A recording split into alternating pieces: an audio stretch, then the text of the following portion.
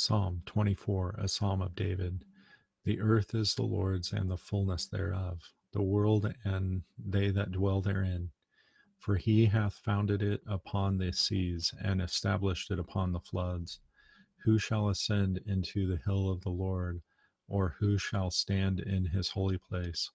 He that hath clean hands and a pure heart, who hath not lifted up his soul into vanity, nor sworn deceitfully, he shall receive the blessing from the Lord and righteousness from the God of his salvation.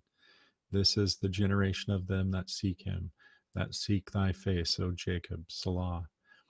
Lift up your heads, O ye gates, and be ye lift up, ye everlasting doors, and the King of glory shall come in.